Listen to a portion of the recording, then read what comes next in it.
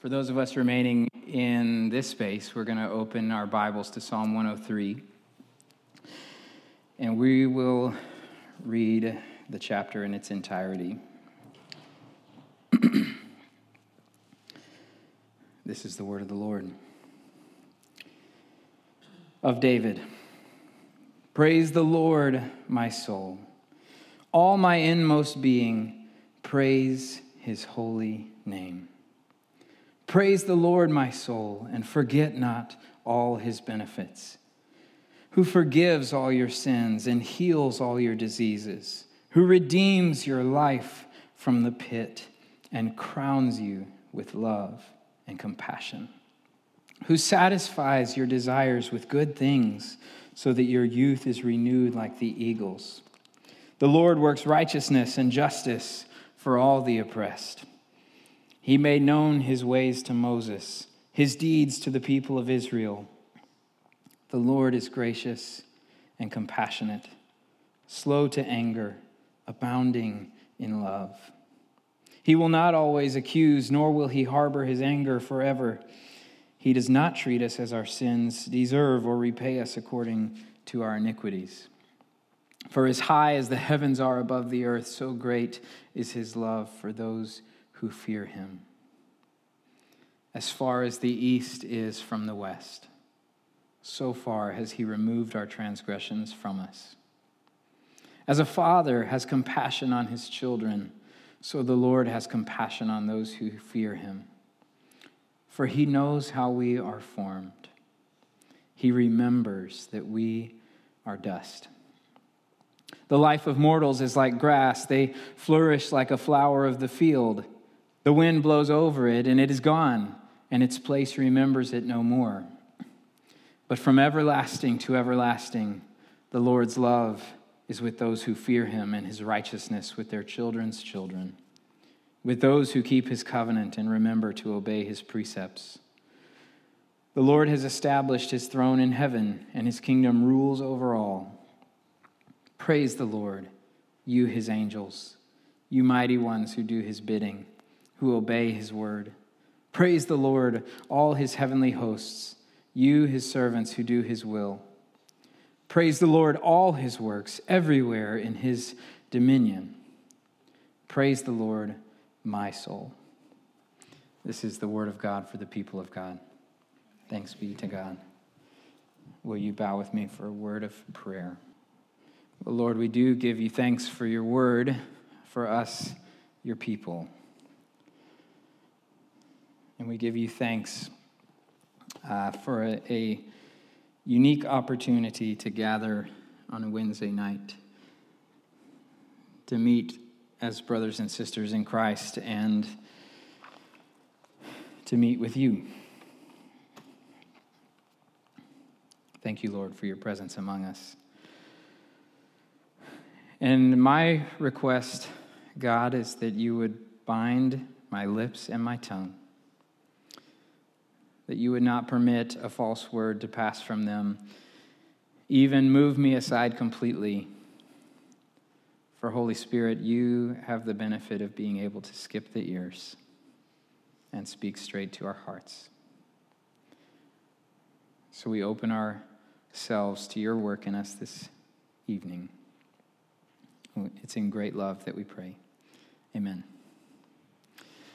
So there's a thought exercise that I think we've all come across at some point or another.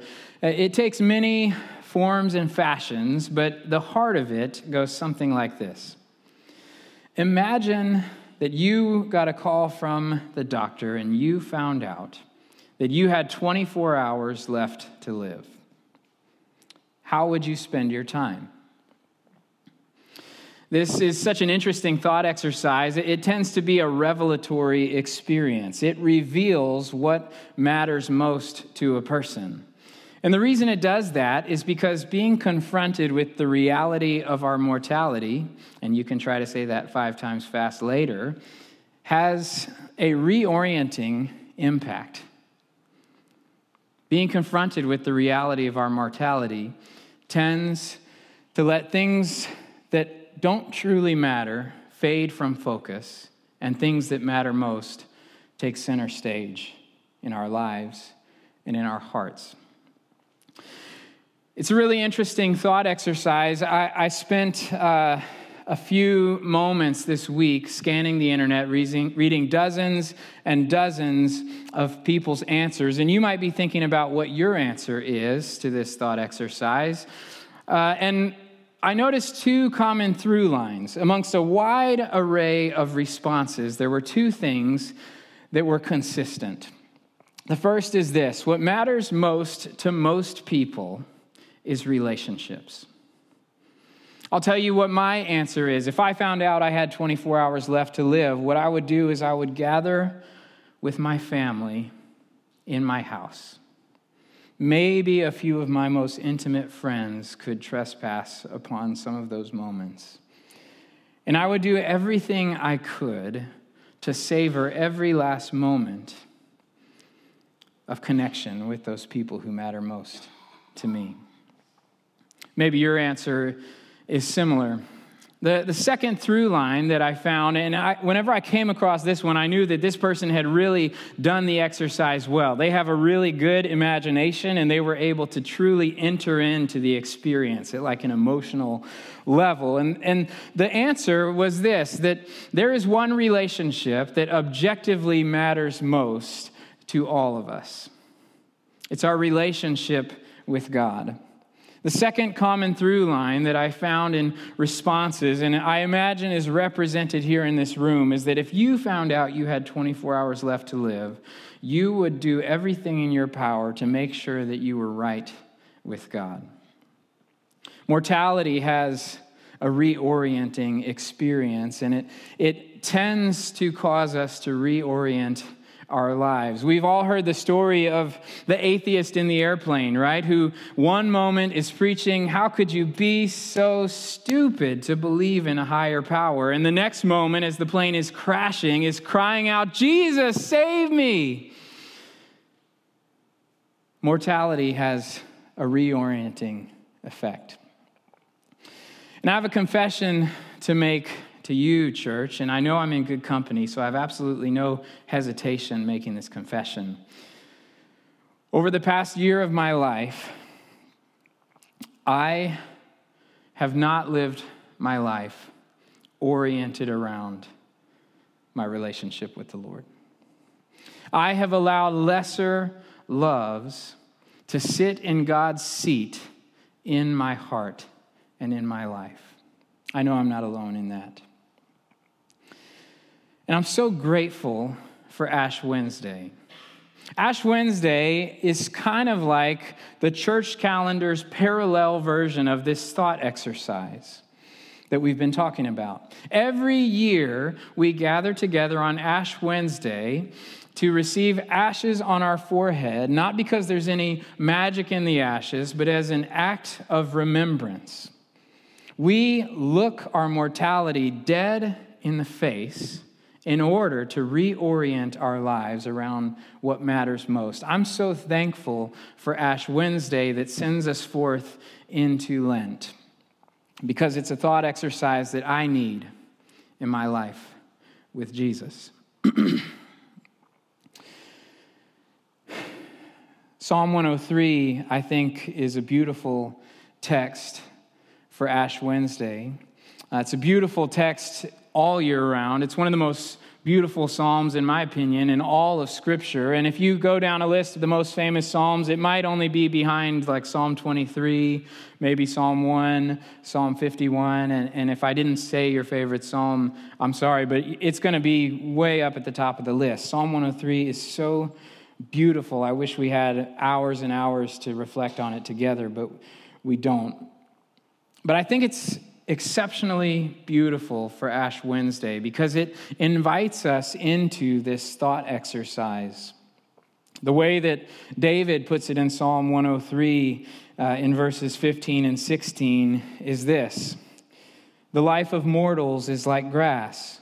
They flourish like a flower of the field. The wind blows over it, and it's gone, and its place remembers it no more.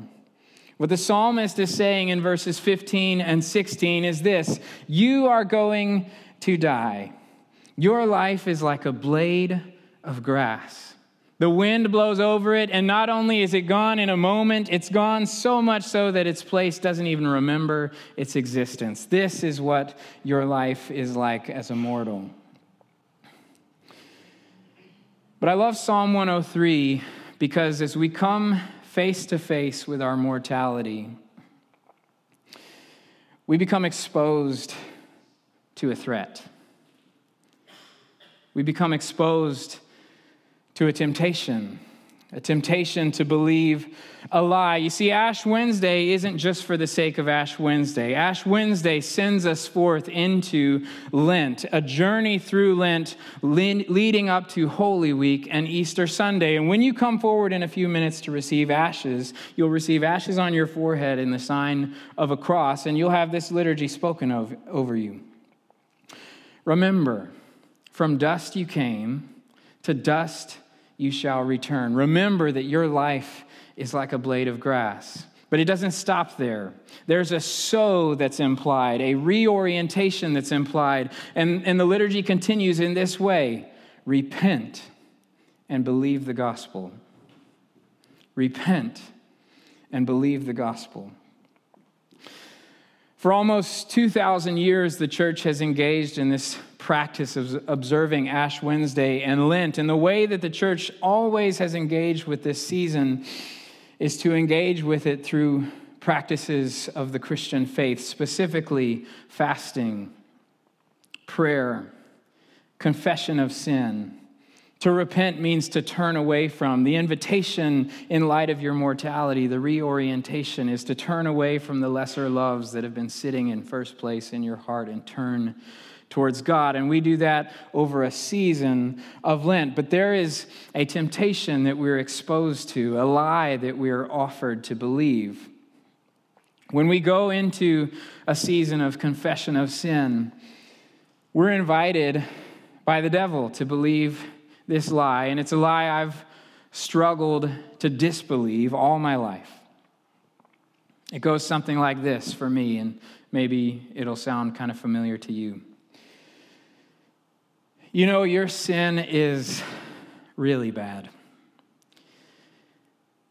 And it's so bad that you should be ashamed of yourself. And what you have to do from here is you have to do everything you can to work your way back into God's graces. And there's a temptation for us to walk into a season of Lent with that posture. I'm going to fast. I'm going to give up my caffeinated drinks. I'm going to give up my chocolate. I'm going to give up eating meat on whatever day of the week you want to give it up. There is a temptation to do all these things to work your way back into God's good graces. And hopefully by the end of the 40 days, you can be worthy of Good Friday and Easter Sunday. But I love Psalm 103 for Ash Wednesday because it especially, of all the Ash Wednesday texts, anticipates that lie and presents to us the truth, the antidote to the lie. We're going to walk through Psalm 103 for just a couple of moments and point out some of the wonderful truths contained therein. David writes this: "Praise the Lord, my soul. All my inmost being, praise his holy name. Praise the Lord, my soul, and forget not all his benefits." Well, what are the benefits of the Lord? David answers, he forgives all your sins. He heals all your diseases. He redeems your life from the pit. And get this, crowns you with love and compassion. Think about that for a minute.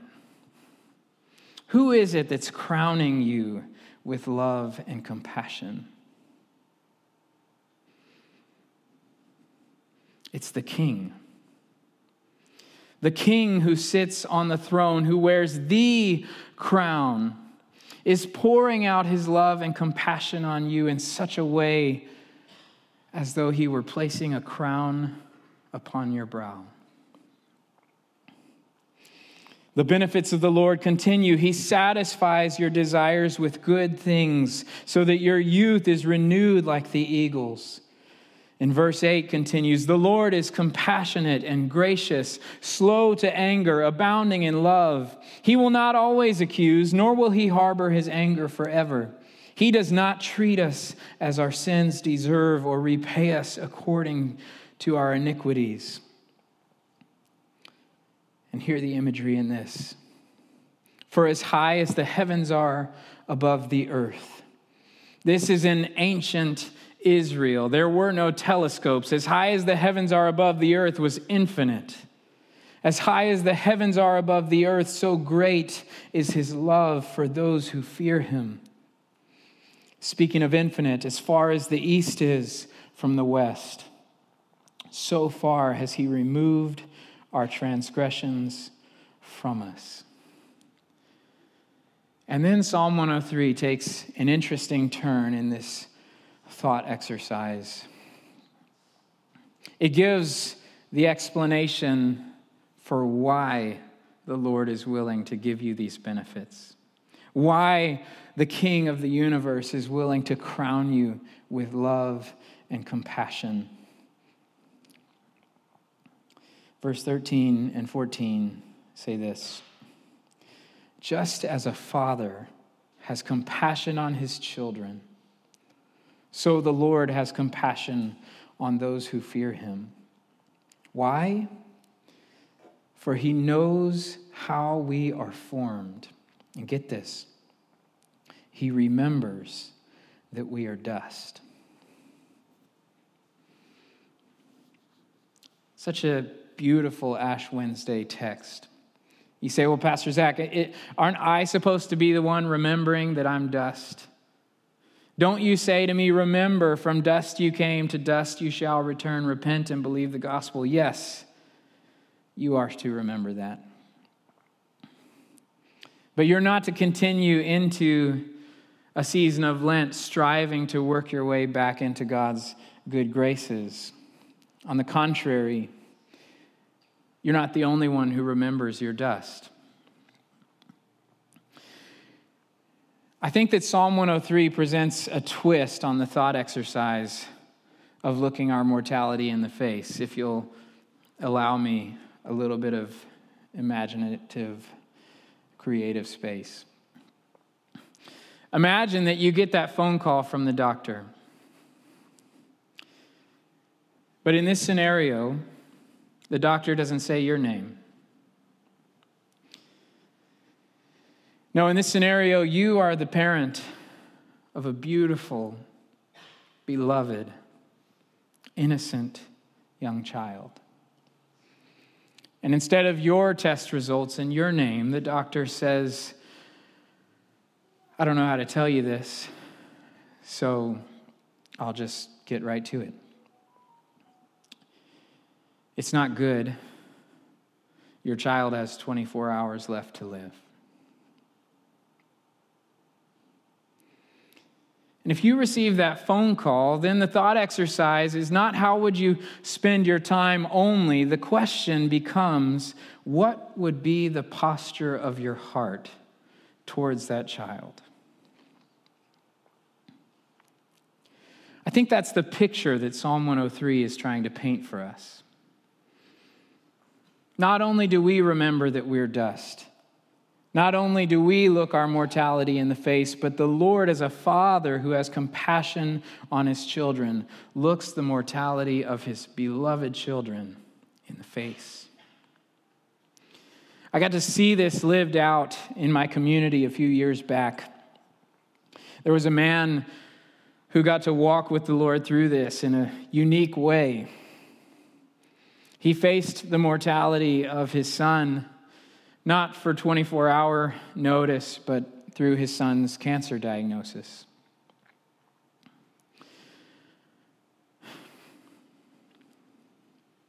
When I tell you that a father crowned his son with love and compassion, to the point that it was embarrassing to the son. When I tell you that there was nothing this son could ask for that would elicit a no from his dad. The Lord satisfies your desires with good things. When I tell you there was nothing this son could do to make his dad stay angry or annoyed with him or hold his sins against him, no act of disobedience that could rise up anger within his father. The Lord is compassionate and gracious, slow to anger, abounding in love.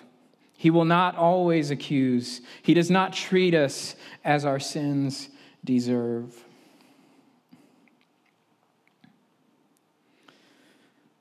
Brothers and sisters, as you walk into this season of Lent, as you come forward and remember that you are dust, as you're invited into a space of confessing your sin, of looking your mortality dead in the eye and making sure that you're right with God, you're not invited to do that by striving to earn his good graces. You're invited to do that as those who have received all the grace he has to give already. For when our Heavenly Father was confronted with our mortality, he looked his own son in the face and looked at his own son's immortality and exchanged it for mortality, that we might exchange our mortality for life eternal. As you come this evening in a few moments, yes, remember that you are dust, but also remember that the Lord remembers you are dust. He remembers when he formed you from the dust of the earth and breathed into you the breath of life. Let us pray.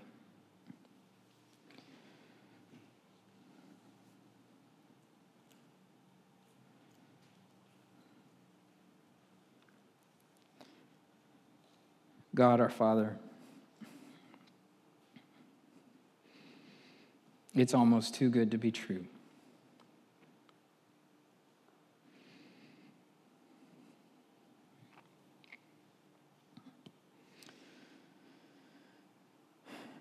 And yet it is true. And so as we together as a church family walk into this season of Lent, of reorientation, of turning our lives around to focus our hearts on what matters most. Guard our hearts. Guard our hearts against the lie that would lead us into striving, into earning. Help us to believe the gospel as we repent. The good news that says there is nothing we could ever do to earn your love and forgiveness, and yet we have it anyway.